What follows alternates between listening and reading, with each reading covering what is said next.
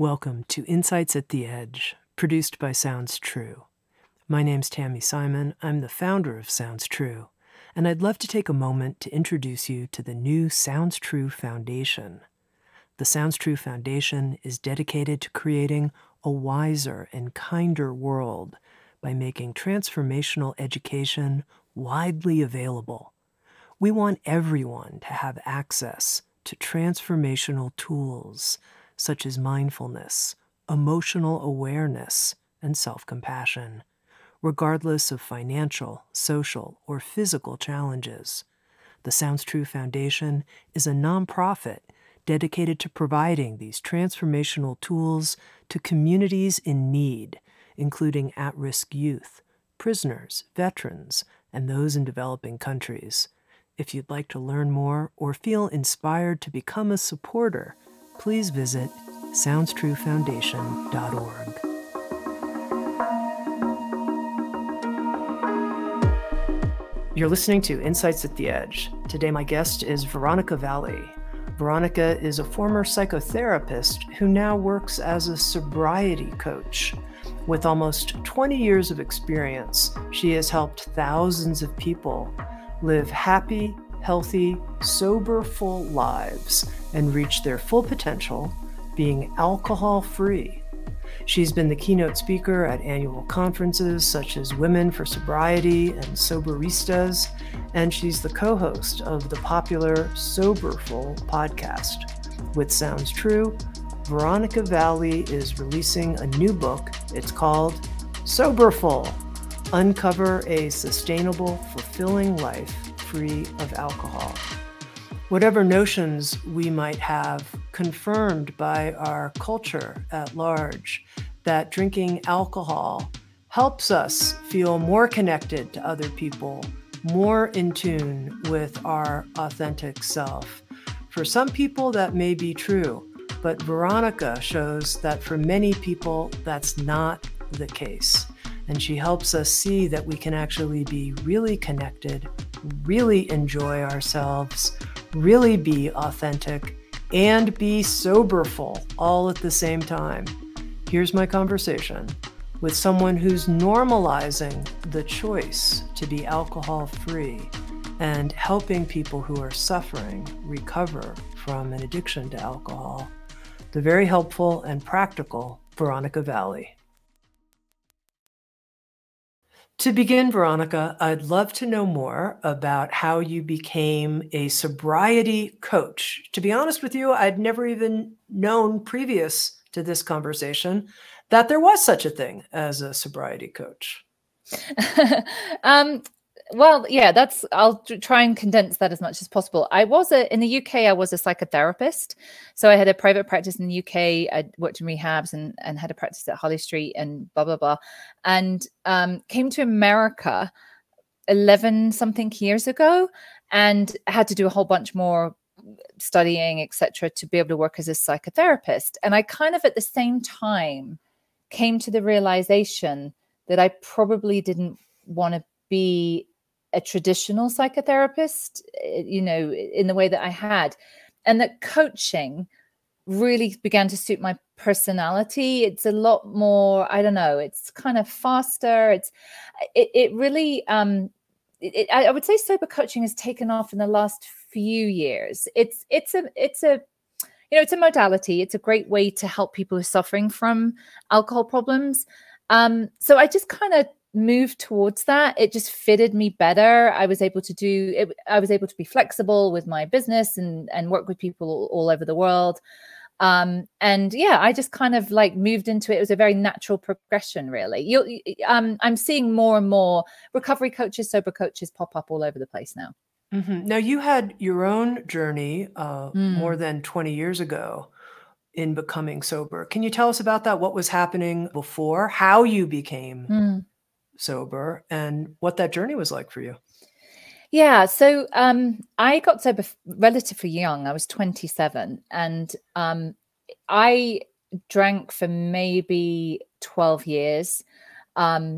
but most of that was pretty awful. So I always, I never drank normally. From my first drink was what I would describe as quite alcoholic. I never had an off button. I have a memory of being 15 years old in a bar in my hometown and going into blackout, and then waking up outside the bar in the gutter, covered in my own vomit, with the landlord throwing a bucket of water over me. And I remember having this thought in my head, thinking there's something wrong with this. But culturally, I was surrounded by messages and people that said to me, you had a really good time. You are crazy. You're a crazy party girl. So I had this one thought in my head where I was thinking, this isn't right. But everything around me told me the opposite, that everything around me messaged that was fun. And I really absorbed that. I liked the identity of being this kind of wild party girl living on the edge. I loved that. So, and for me, I mean, before I even drank, I felt very uncomfortable in my own skin. I didn't feel good enough. I didn't like myself very much. So I had a very classic experience, which a lot of people who have serious alcohol problems had. When I first tried alcohol, it was a light bulb going on. It fixed how I felt. That's the big thing. It fixed how I felt about myself. And it was the solution. I felt confident and beautiful and fun and crazy. And I had a great time from about 15 to 18, which is about 18 is the legal drinking age in the UK. And then I was also doing drugs. I never had an off, I never had any question. If you gave me something, I took it. I didn't ask what it is or what it did or anything like that. And I had a bad trip on magic mushrooms and went into drug-induced psychosis, where I was having auditory hallucinations. I was suicidal and I couldn't tell anyone. I didn't know how to put that into words. I didn't know.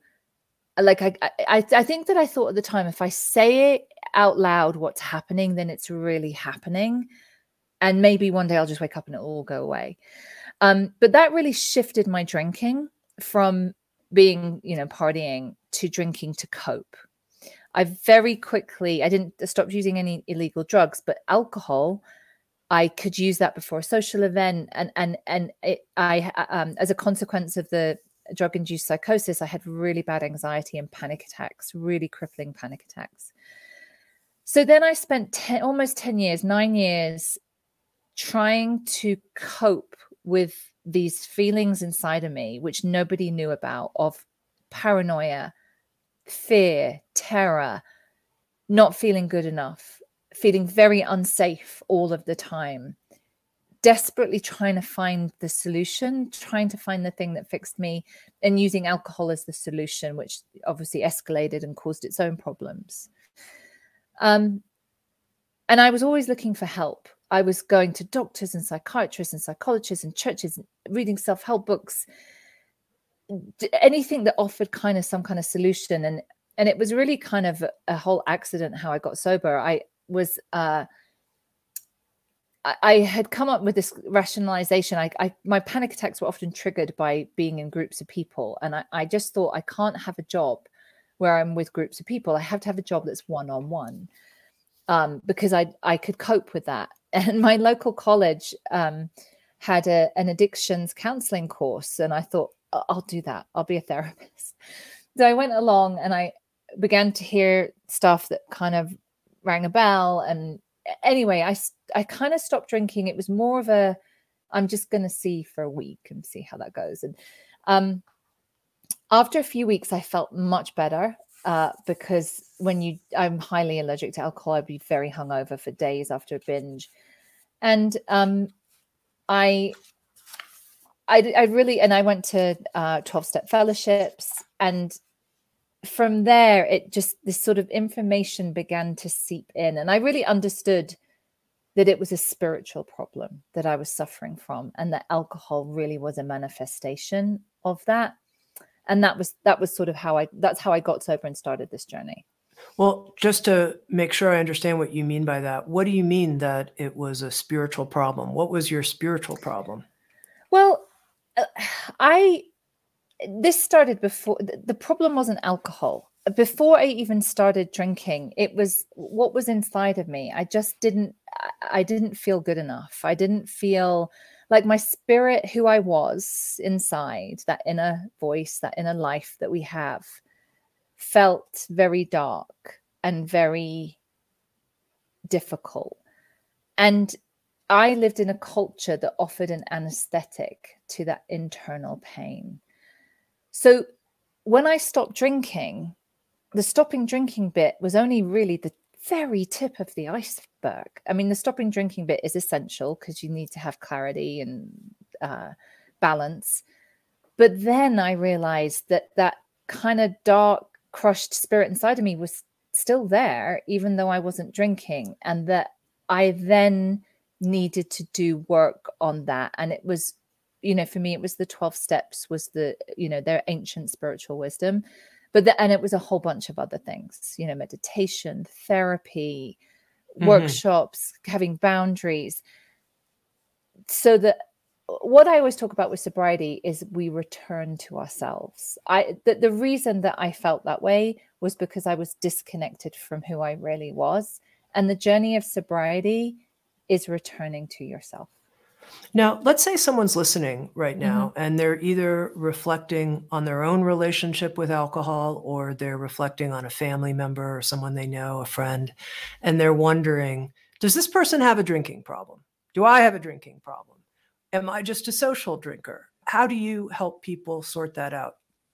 I'm glad you asked that, because it's a really common question, and there's lots of quizzes and things you can do, but I have a really simple way of answering that. I mean, the first thing is, people who don't have a problem with alcohol don't ever think about it. So they're not Googling things or even asking that question to themselves.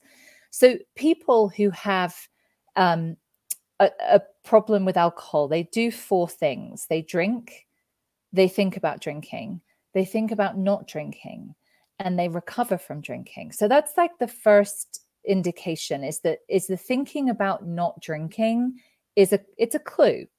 So people who don't struggle with alcohol, they think about alcohol in the same way that I think about sandwiches. So I might think, I'll have a sandwich at lunch today. That'll be nice, and eat my sandwich. And then tomorrow I might have a bowl of soup, and the next day I might have a salad. And then at the weekend, I might be at a party and a plate of sandwiches goes by. And I think, I'll have a couple of those. That's lovely. And then a bit later on, the plate goes by again. I'm like, no, I'm good.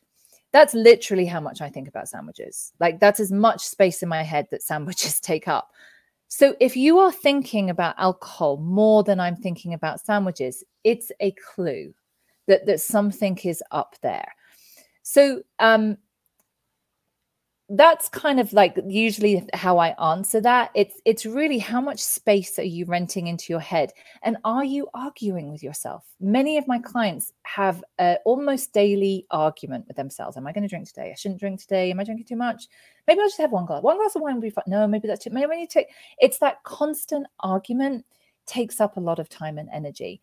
So if people recognize themselves in that, it's a clue that maybe this is something you need to look at.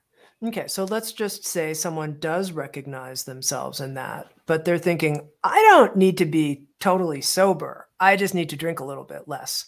How do you know the difference? How does someone in their own experience know the difference between those two possible paths? Another great question. So for me, it's about the cost. It's always about a cost-benefit analysis. So that's what I do with most of my clients, is we just look at the cost of your drinking. So the first thing is money. And it can be, it's how much we spend on alcohol, but it's also associated costs. So it might be taxis, takeout food, missed opportunities. Let's not forget associated healthcare costs, because alcohol is highly toxic. So we look at money and we kind of do a rough guesstimate of how much they spend on their alcohol career per year.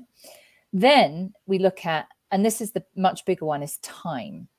How much time do you spend arguing with yourself about whether to drink, drinking, thinking about not drinking, and recovering from drinking? Because we can get money back. We can't get time back. And for me, that was a big one. If I drank I would nearly always throw up, and I would nearly always either be in bed the next day or very subpar. So it stole a lot of time from me. And those are two big things. And then we look at, for instance, if you're a parent, how much time does it take away from your kids, from the things that you want to do that make you happy? But then the real cost for me is, what is the impact on your relationships, on your dignity, on your integrity, and your growth? And those were really huge for me. Like on the outside, I've never, I had a career, I never been arrested or had a DUI, but the internal cost for me was very high. There was a big cost to my integrity, all of that kind of stuff. So once we've done that, really, it's just a simpler question of, are you getting a good return on your investment? It's so interesting because I've talked to so many people about personal growth and spiritual practice, and I've never heard anyone use the cost-benefit analysis, applying it to our behavior. And as someone who spends a lot of time having business discussions and using that kind of thinking in business, I've never heard it applied to personal growth. I think that's really interesting. Thank you. And really what my message is, and this is the message of the book and everything that I want to say, is the reason that people struggle with alcohol and really struggle with the idea of not drinking, like you said, like, what if I just need to cut down a bit? The reason that people think that way is we are culturally very invested in the belief that alcohol is the best vehicle to the land of fun, excitement, belonging, connection, relaxing, rewarding yourself, romance, and sex. So people will intellectually know that alcohol's not great for them. It's not, it's quite toxic, et cetera, and that they may be drinking too much. But emotionally, what we feel like is we're giving up entrance to that land. And who wants to do that? That sounds horrible. And that's why people have this battle with themselves. And that's the first place most people go to. I don't want to stop. I just need to cut down. Just need to cut down. And the reason that they believe that is because, and I believe this at 27, is we believe if we don't drink alcohol, we can't go to that land. And that's completely false. You write in the book, and I thought this was so interesting, I'm on a mission to create a world where not drinking alcohol is like being gluten-free. And you introduce this term, alcohol-free. Like somebody, you go out to dinner and somebody says, I'm gluten-free. And maybe people ask like, why are you gluten-free? And they go, oh, because it's not good for my health, or, you know, and that's kind of like the end, and everybody goes on. And that's just so interesting to me that you came up with that as a comparison. It's definitely not like that now. And as someone who is on this mission to shift the cultural norms, what's needed for us to go from where we are today to that, hey, I'm alcohol free, like I'm gluten free? What do we need to do to get there? Yeah, and that's where I want to get to. It's funny, just as an aside, if you are gluten-free, generally people might go, oh, why is that? Whatever, and it just move on.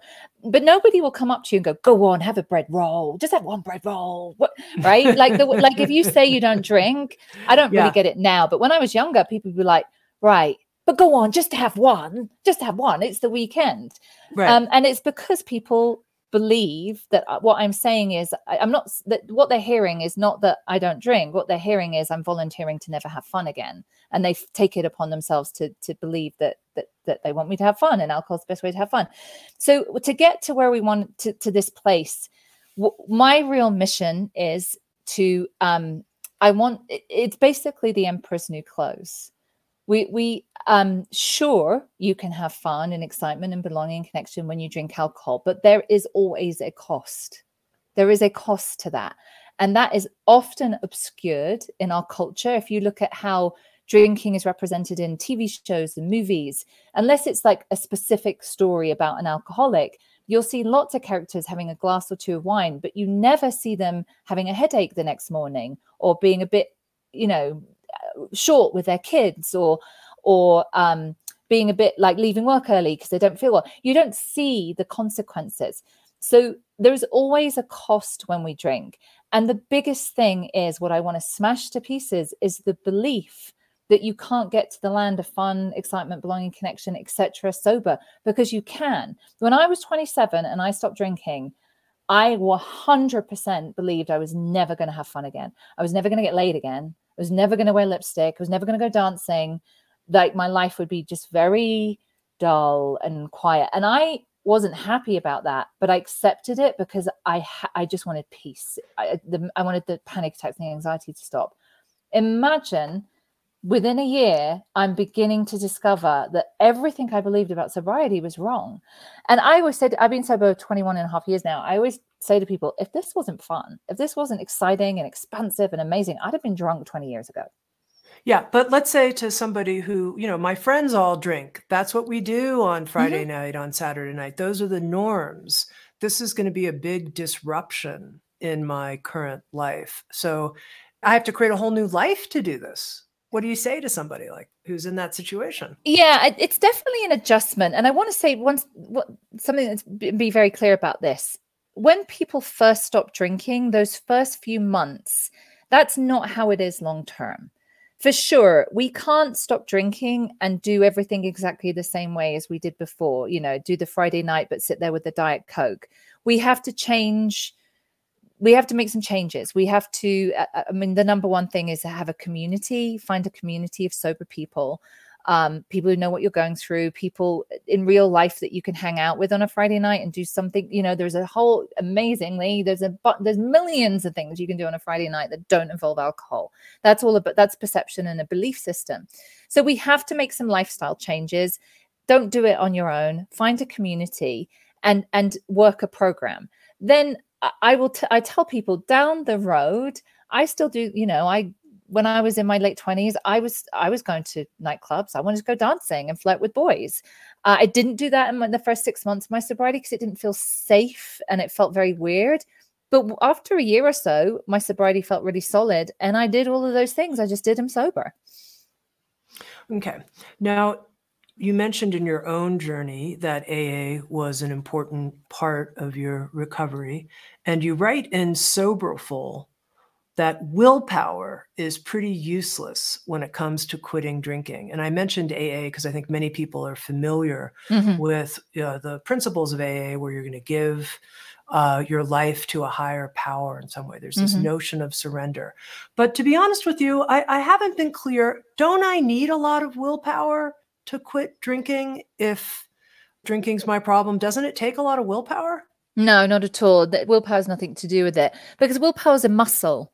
And, what happens is, and this is a common pattern with my clients, they wake up and they decide, oh my gosh, that's it. I don't want to drink again. That was awful. It's like been awful for a while. I'm absolutely 100%. And that day they really mean it. They 100% mean it. And they will go on with their day or their week and they'll not drink and they'll feel much better and that will feel great. And a couple of things happen. One of the things that happens is when that's a call to what I call a call to growth. That day when we wake up and we decide we want to change something, is something inside of us is calling us to grow into something else. So what happens every time we grow is the voice of the ego that we have inside of us will, its primary purpose is to keep us safe. And it believes if we just keep everything familiar and don't make any changes, you will be safe and I will be doing my job. So we, at some point, will meet resistance where that voice kicks in our heads and says things like, oh, you're not that bad. It's not like you're getting arrested. You just need to avoid liquor. You need to just stick to wine. 2 glasses. That's perfectly reasonable. So-and-so with the road, she is. And so that voice, when that voice kicks in, it's followed with very difficult emotions and this just relentless voice in our head. So it doesn't matter, then we're reverting to willpower. And that's the voice of the ego is always stronger. So that's why we need a community and a program to help us through those times when we're getting all of these messages that it wasn't that bad and we can drink and it will be fine. And again, people don't decide to stop drinking if it's good. It was that bad. That's why people decide that they want to stop in the first place. But our ego is so good at convincing us that nothing needs to change.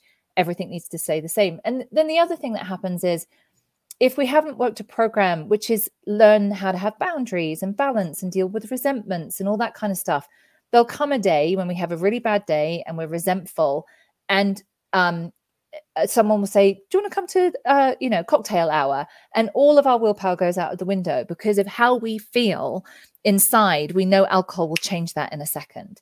So willpower is really, I see this a lot in my groups, like, I need to be stronger. And it's not about being stronger. It's that you just don't have the right skills. It's not about strength. It's just that you don't have the skills and the support.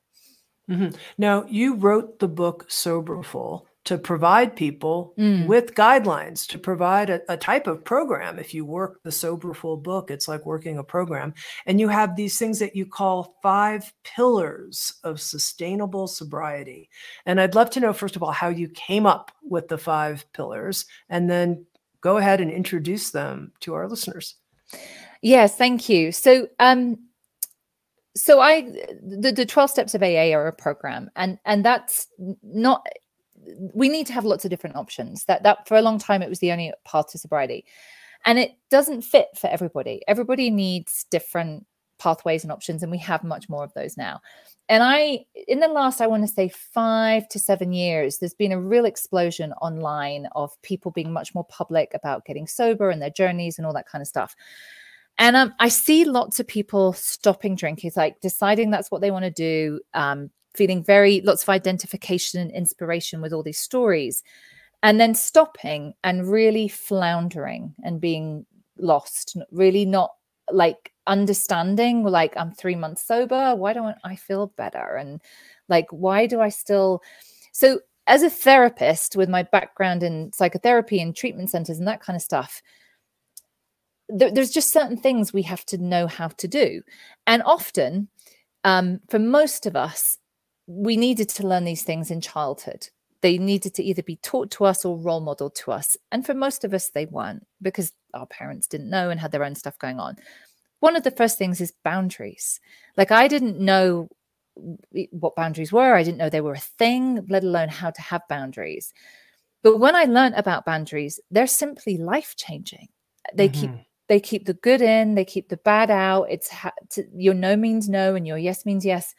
I was a chronic people pleaser. I just wanted everyone to like me. So I always agreed with you and said I'd do it. And then I'd end up in these great big tangles, and I'd get really like stressed about the thing I'd agreed to do that I didn't want to do.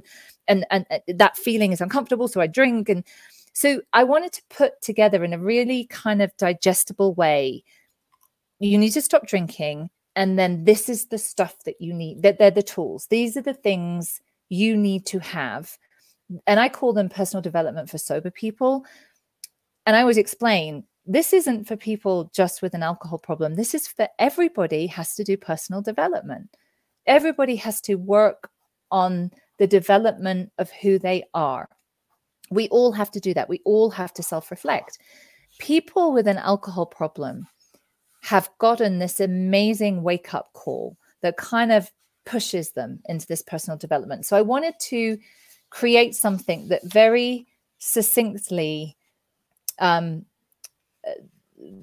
communicated what that work was. And that's the 5 pillars. Mm-hmm. So this is, I call them pillars because what we want is sustainable sobriety. I don't think about alcohol and I don't think about not drinking. I just get on with my life. And when you first stop drinking, it feels like all you're doing is thinking about alcohol or not drinking. We don't want to live like that. We don't want to stay away from a drink one day at a time. We just want to live our expansive lives. So if we work the 5 pillars, they just hold up our sobriety and we don't have to think about it. So instead of focusing on drinking or not drinking, we just focus on the personal development work. So the 5 pillars are movement, connection, balance, process, and growth. And I'll break those down. So movement is 2 things. The first, number 1 thing, and this is perhaps where most people start, is simply moving your body. We know from the research that exercise, moving your body, is the best thing you can do to take care of your mental health. It's the best treatment for depression. So when I work with people, that's number 1, I need you to be moving your body. And you don't have to be a CrossFit champion, just walk. 30 minutes every day. And I guarantee after a month, you will begin to feel better. Your mood will feel better. I just want to pause there for one moment. Sure. I thought it was so striking that you started there. I had no idea, when I went to look at what the 5 pillars were, and you started with physical movement, mostly because anybody can do it. Anybody can actually do this thing, and it is life-changing. So I just thought that was brilliant, Veronica, just to tell you that. Thank you. And that's where I did start there, because it's sometimes, people come to sobriety in very different places, and sometimes it feels overwhelming and huge.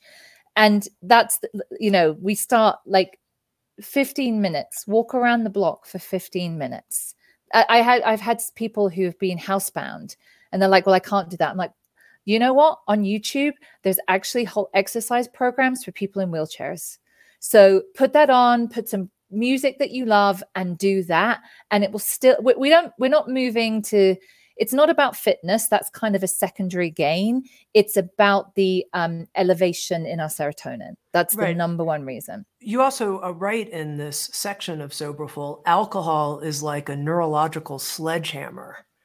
That really got my attention. So there's something that's been happening. If we've been drinking for a while, we need this new correction, neurological correction that comes from movement. I thought that was really important. Yeah, I think that's actually a quote from, I can't remember her first name. The last name is Gristle. But yes, when I was going into the research, it's incredible how badly alcohol messes up with our neuro pathways. And amazingly, alcohol after exercise, after we've had an alcohol problem, actually heals the brain. It begins to actually heal some of the damage that we've done to it. It has so many bonuses. It's just, it's a must. We have to do that. So I wanted to, but I also, movement there's another part to that pillar, and it's about being purposeful about what we move towards and what we move away from. I always felt like I was a little boat on the ocean with no rudder, just kind of, I was just this way, that way.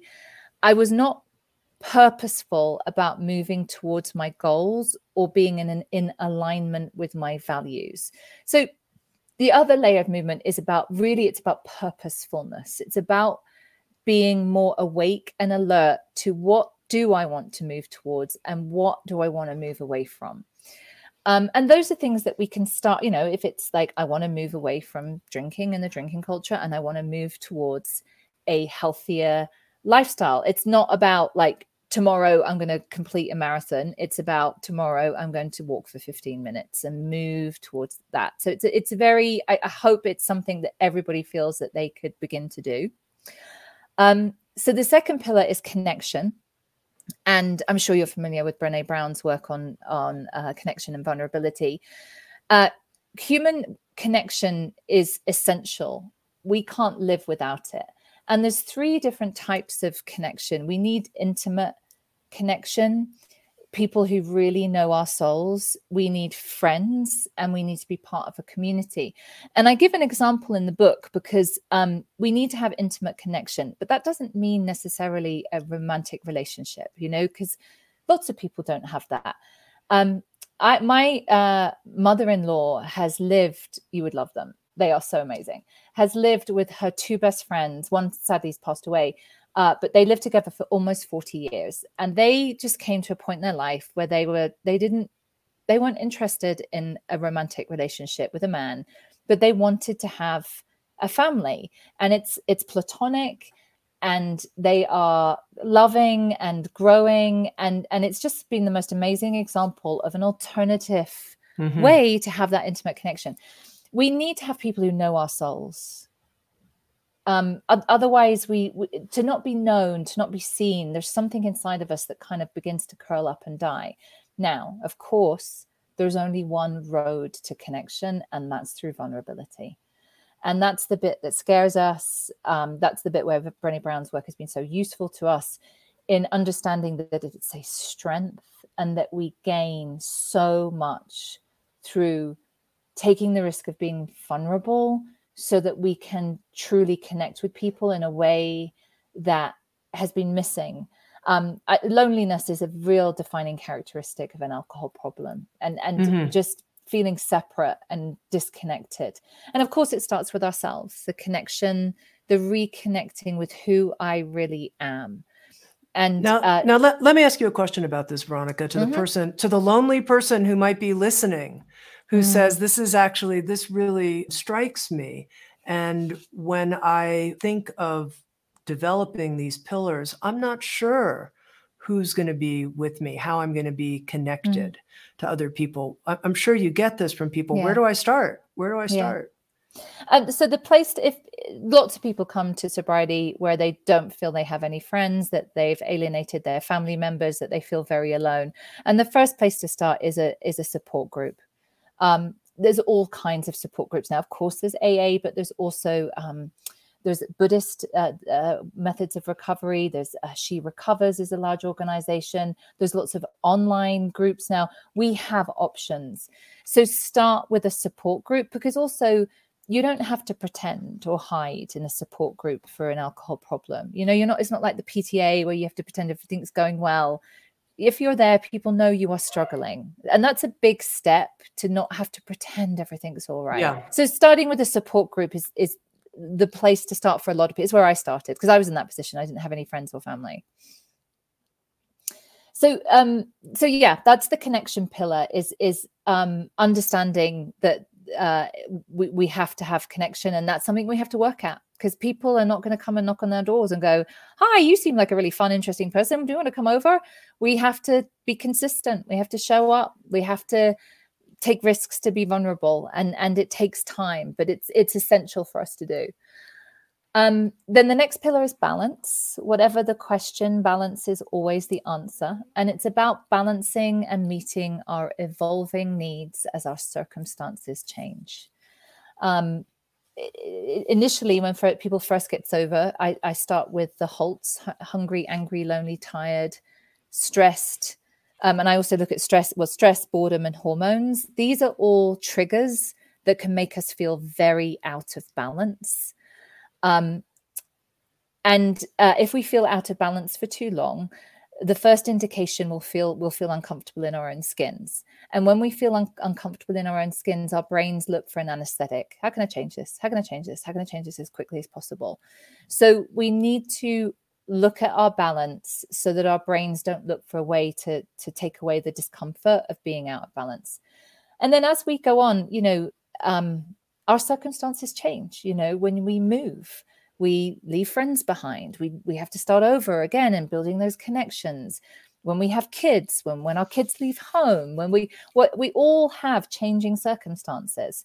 And when our circumstances, the best example I think was last year, when we had the pandemic, all of a sudden, bang, so many of us were out of balance. We couldn't go to the gym. We couldn't, all of the ways that we just stay in balance and stay connected were gone.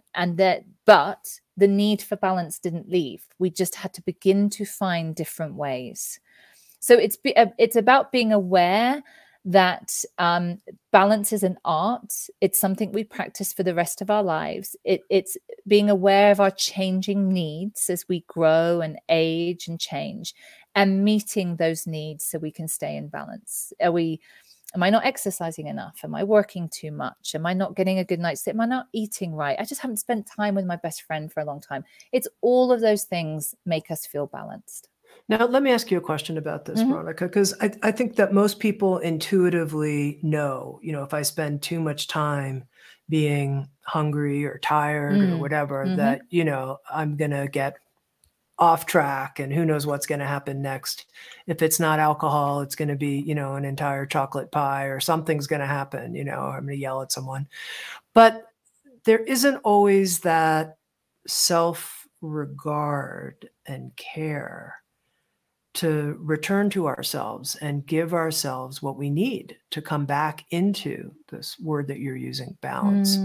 Like, we don't regard ourselves enough. We don't care for ourselves. We just keep going down the, So how do you help people make that bridge into, and I care for myself, so I'm going to stop and feed myself properly?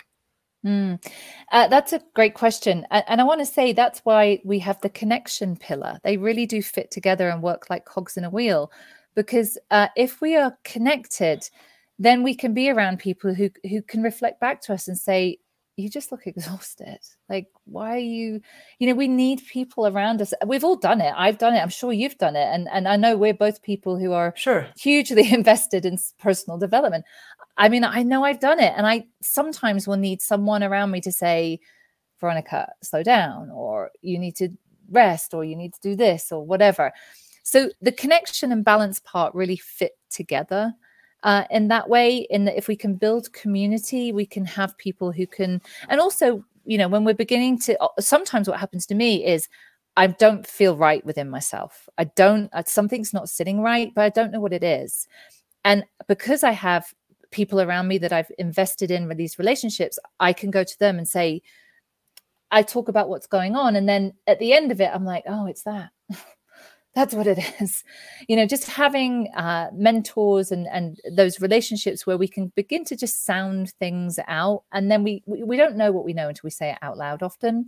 So that's how we can then discover I'm out of balance. Right. Very helpful. Okay, let's go on to the fourth pillar. So the fourth pillar is process. And as a therapist, like, I love the whole idea of process. We are all in processes all the time. Processes are beginning, middling, and ending all the time. Getting sober is a process. So process is really about understanding how our past shows up in our present. And that's unavoidable for all of us. And really, it's really about our early years, about understanding that I have formed beliefs about myself and the world that may not be helpful. And when I get sober and I start this process work, I can begin to uncover some of these beliefs that I didn't even know were there, that I can now see have been really shaping the outcomes in my life. It's about understanding I have wounds from childhood that I've been carrying around that constantly will show up repeatedly in my romantic relationships or friendships.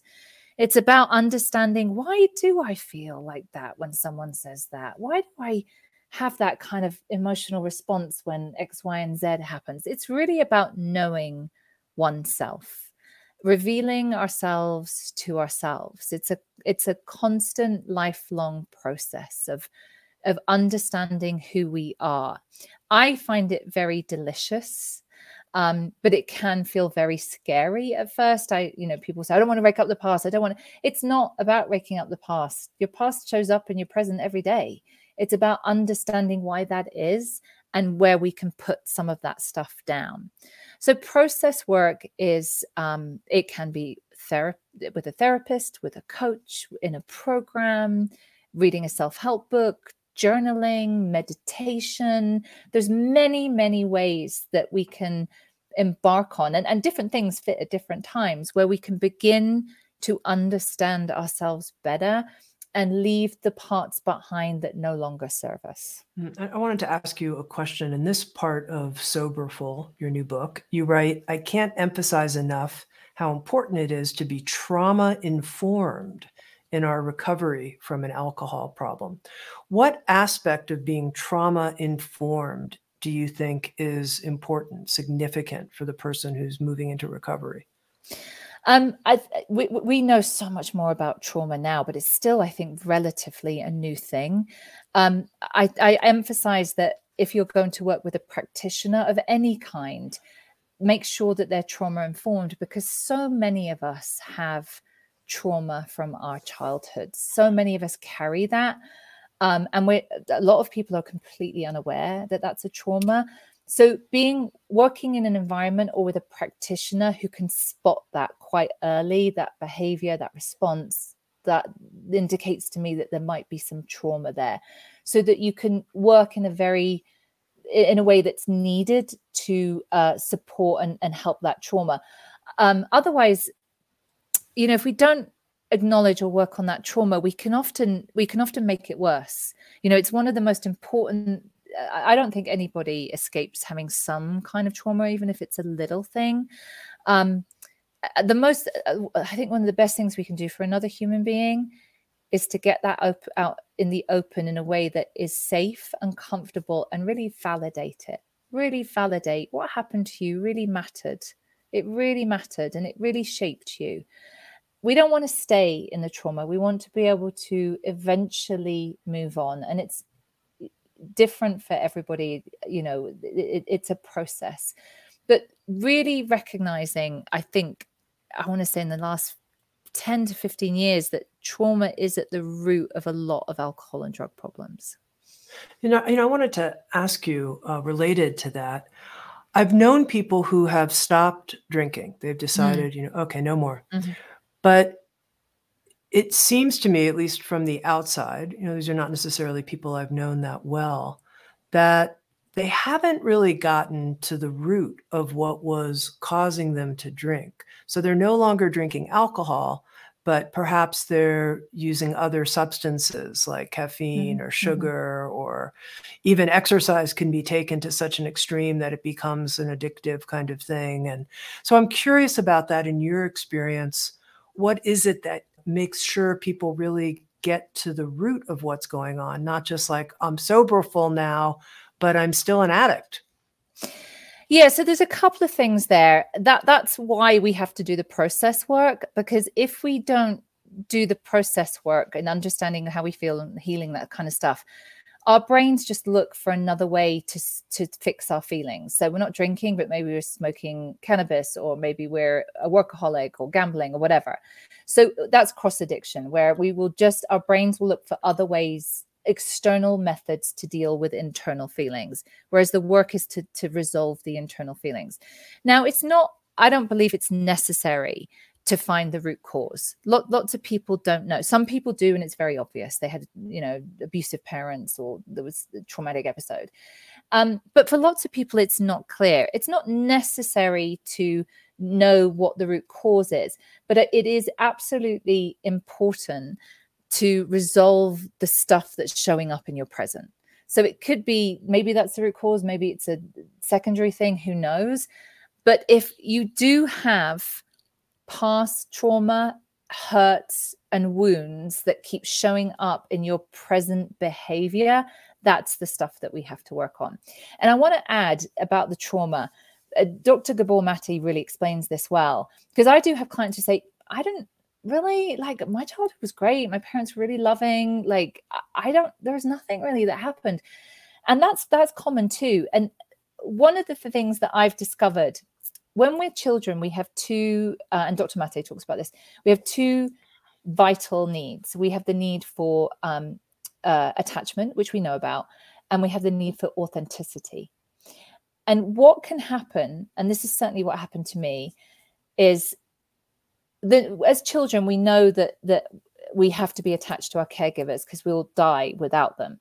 What happens as we're growing is sometimes my authenticity needs compromise my attachment needs, and I have to choose attachment. So a good example of this would be, for example, if you grew up LGBTQ in a family where that wasn't going to be acceptable, and they loved you and they adored you, and you had wonderful parents, but that was something that you knew quite young would not be okay. That's your authentic self having to be compromised for your attachment needs to be met, and that is a traumatic experience. Does that make sense? It does make sense. Yeah. So often that is what and again, you don't have to find this, but often we do in the work, that the trauma was somewhere your authentic self was suppressed or compromised or pushed down for your attachment needs to be met. So it seems to me that spending a lot of time in process work, and also this fifth pillar of sustainable sobriety, which you call the pillar of growth, process work, growth work, this is what we adults do for the whole rest of our lives. Yeah. Yeah. And I want to clarify that, because Sure, when I first, I remember, I don't know, 6 months sober, and I said to someone with long-term sobriety, like, how long do I have to kind of do this stuff, go to meetings and write this stuff? And they went, oh, forever, it never ends. And I was like, oh God, I thought that sounded awful. So it's a paradox. Personal growth never ends, because we are always growing and changing as human beings. And so this work never ends. But I want people to know there's a destination. Soberful, what it's about is getting to a place where we feel comfortable in our own skins and have appropriate emotional responses to events. So hold on. Tell me what that means. Appropriate emotional responses. Yeah. So appropriate emotional responses to events. So, for example, when I was 3 years sober, this was my emotional rock bottom. I was dating a guy for 6 weeks. It was fairly brief and casual. And that relationship ended, as it always did, because that was my pattern at the time. And I went into a black suicidal hole of despair. That is an inappropriate emotional response to that event, because what that did is it just opened up my childhood abandonment wound and my father, blah, blah, blah, blah, blah. So it's appropriate to feel upset and hurt and cry over that. My response was unbalanced because it was to do with all of my baggage. So I'll give you another example. So I used to be the kind of person who would go into the office in the morning and I'd be like, oh, hi, Tami, how was your weekend? And if you were on the computer and went, yeah, it was fine, I would think, oh my God, did I do something wrong? Did I upset her? Or was it that email? And I would spend all day worrying about your response. Like, does she not like me? That's an inappropriate emotional response. Now, because I've done this work on myself, I would go in and be like, oh, hi, how was your weekend? And if you were like, yeah, it was fine, I'd be like, I wonder what's wrong with her. And I'd go about my day. And those two things seem very insignificant, but they're massive. They're massive. Having appropriate emotional responses to the things that happen around me. And I didn't have that when I had all of this baggage. When I didn't have boundaries, when I was a people pleaser, when I didn't understand why I had all these feelings that just seemed very unmanageable. So the destination in sobriety is to feel comfortable in our own skins, to be reconnected with ourselves in alignment with our values, moving towards what really matters to us, and have appropriate emotional responses by doing the process work. But also know, and I mean, I'm sure you're the same. I love, like, oh, send me on a good workshop or give me a good, like, I've been in and out of therapy for 20 years whenever I feel like I need it, because I love the growth. I love the growth that comes from it. I love what's revealed to me. I love how it expands me in my life. I love all of that stuff. Mm-hmm. The fourth pillar of sustainable sobriety is this process work. And then you separate out growth work as a fifth pillar. And I want to talk a little bit more about that, but also just to understand, why did you distinguish? I notice I feel a little confused. Process work, growth work, what's the difference? Well, they're very related. I kind of separated them. I mean, they all overlap. And like I said, if you imagine like they're cogs, and they all kind of turn together, like day one of stopping drinking is a call to growth. And so they all do work together. They're not individual things. But I wanted to I put it as the fifth pillar because it's really the joy and the reward of a soberful life is the call to growth. Now, you're always going to get the ego and the resistance, but this is what we're here to do, is to grow. I know that the people listening who may be struggling with an alcohol problem, they didn't come here to spend their energy arguing with themselves about whether they're going to have a glass of wine or not tonight. That's not the main event. The main event is becoming who we're meant to be. So growth is the point. It's the point. You know, I always say to people, like, when I was 20 years sober, it was really amazing. Like my life expanded, but at 21 and a half years sober, I don't want to go back to 20 years sober, because that was smaller than where I am now. And when I'm 23 years sober, it's going to be the same, and et cetera, and et cetera. So growth is the main event. It's our purpose, is to listen to that voice inside of us that is calling us to grow into what we're capable of being. And I wanted to kind of have that. Again, it's not really, you don't really do pillars 1, 2, 3, 4, 5 in that order. Right. But I put it there as like, I want to know, like there's tons of good stuff on this journey.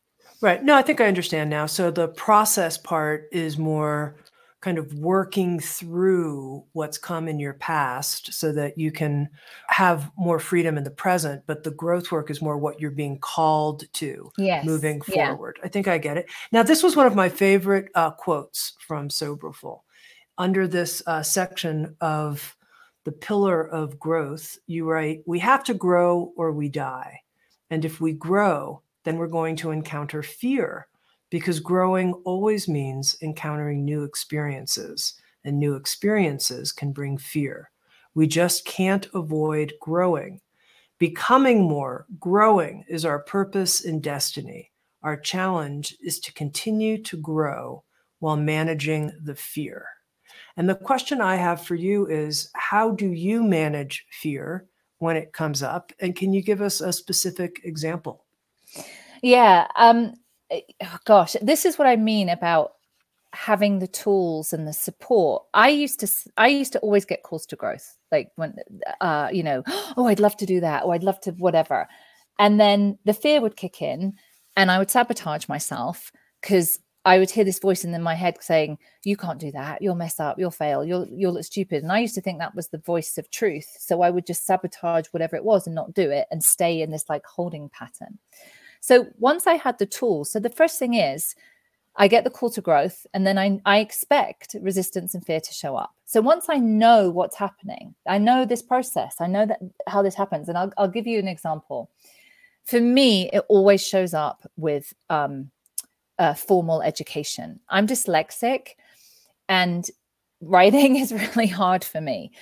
And I was always getting messages that I was stupid, and I knew I wasn't stupid, but I didn't know I did stupid things.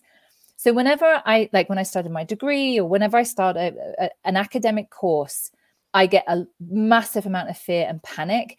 And I get that voice in my head saying, you're going to look like an idiot. They're going to realize you're stupid. You're going to hand in your essay and they're going to laugh. You can't do this. Because that's how I felt throughout all my school years. So, and then I would sabotage myself. I would leave or not do it. So now I know that that's going to happen. So first of all, I know it's going to happen.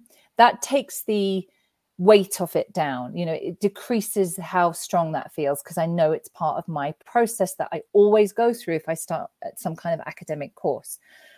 The second thing is, once I've acknowledged that's what's happening, I can reframe it. So for me, I'd be like, I panic. I don't know what they're talking about. I don't understand it. Now I reframe it as, of course you don't know.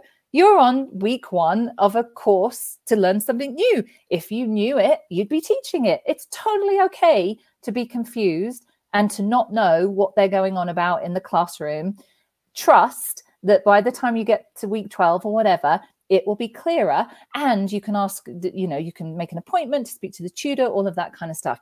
So just reframing it in, it's totally fine to sit here and not know anything, and to just let the learning happen and trust tomorrow you'll know a bit more, and the next week you'll know a bit more, and that by the end of it, you'll know, you'll be able to. And because I also can now have experience, I can think, well, I did that course and I didn't know anything, and now it would be easy. I could go back and do it and standing on my head.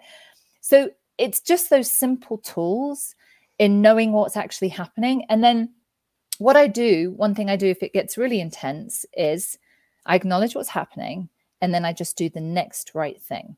So I'm not gonna go down that rabbit hole. I'm going to make a cup of tea. That's the next right thing. Then I'm going to reply to the email. Then I'm going to walk the dog. And then the next right thing, and the next right thing, and the next right thing just leads me to where I need to go. And those tools are very simple, but they're massively effective. Mm-hmm. Now, you've used this very compelling phrase a couple of times, a call to growth. And somebody might be listening who's feeling, I think I'm being called to grow. And either I'm experiencing that call to drink less, or maybe to give up alcohol altogether. Maybe just as they're listening, they're experiencing that as a call to growth. And I'm wondering, sometimes you hear about people needing to hit bottom in order to make a huge change of committing to sobriety. But someone could hear that call to growth without hitting bottom. And I'm curious what you think about that. Is it a myth that you have to hit bottom? I think that we've kind of grown I think we've grown past that now. I think that that's a very kind of old way of looking at recovery from an addiction problem. I think that what I'm noticing is people realizing much, much, much earlier that their drinking doesn't serve them. And again, it's on the outside. All my clients, everything, they went to college, they have a nice house, they go on holiday. On the outside, everything looks okay. It's about how people feel on the inside. And I really think we've changed a lot in the last at least decade. And a lot of it has been because people are publicly sharing their stories. And people are identifying and seeing that, gosh, that's not like a rock bottom homeless, that's kind of what we think a problem is. You have to be homeless, you have to be arrested 20 times. And it's not necessarily the case that it's more of an internal situation than it shows up internally before it shows up externally. So I want to say, as a community, I think we're moving away from that. And every rock bottom, the whole definition of that is very subjective. For what is a rock bottom for one person is completely different for another person. I hope we're raising that bottom up so people are realizing much earlier that alcohol's no longer their friend. Mm-hmm. And then finally, Veronica, you write in the book, "Sobriety is my superpower." And I thought, why is it her superpower? Ooh, I'll tell you why. Because you get your bandwidth back. So when you drink, no matter how much you drink, even if it's very small, there is a cost. There is a cost to that. Maybe it's just a headache the next day. And that's, for other people, it's much more severe. But when you struggle with an alcohol problem, you give up some of your bandwidth. And bandwidth is simply energy and space in your head to think thoughts. So if I'm arguing with myself about whether to have a drink or not today, or should I, what do other people think? Maybe I should cut it out. Should I do dry January? I'm expanding energy on that. And maybe it's 20, 30% of my bandwidth is being sacrificed to that argument, or to that, like, going around in circles, thinking about drinking, thinking about not drinking. You can do loads with 70% bandwidth. You can get a PhD, a career, raise kids. But what you can't do is emotionally grow in the way that you are capable of, because you don't have the bandwidth. So when you get sober, you have full access to your bandwidth, and I never have a cost to my fun or my excitement or my belonging or my connection the way that other people do. And that's a superpower. Mm-hmm. I've been speaking with Veronica Valli. She's the author of the beautiful new book called Soberful: Uncover a Sustainable, Fulfilling Life Free of Alcohol. Thank you so much for the conversation, Veronica, and all of your good work. Thank you. Thank you for having me. Thank you for listening to Insights at the Edge. You can read a full transcript of today's interview at soundstrue.com/podcast. And if you're interested, hit the subscribe button in your podcast app. And also, if you feel inspired, head to iTunes and leave Insights at the Edge a review. I love getting your feedback, being in connection with you, and learning how we can continue to evolve and improve our program. Working together, I believe, we can create a kinder and wiser world. Soundstrue.com, waking up the world.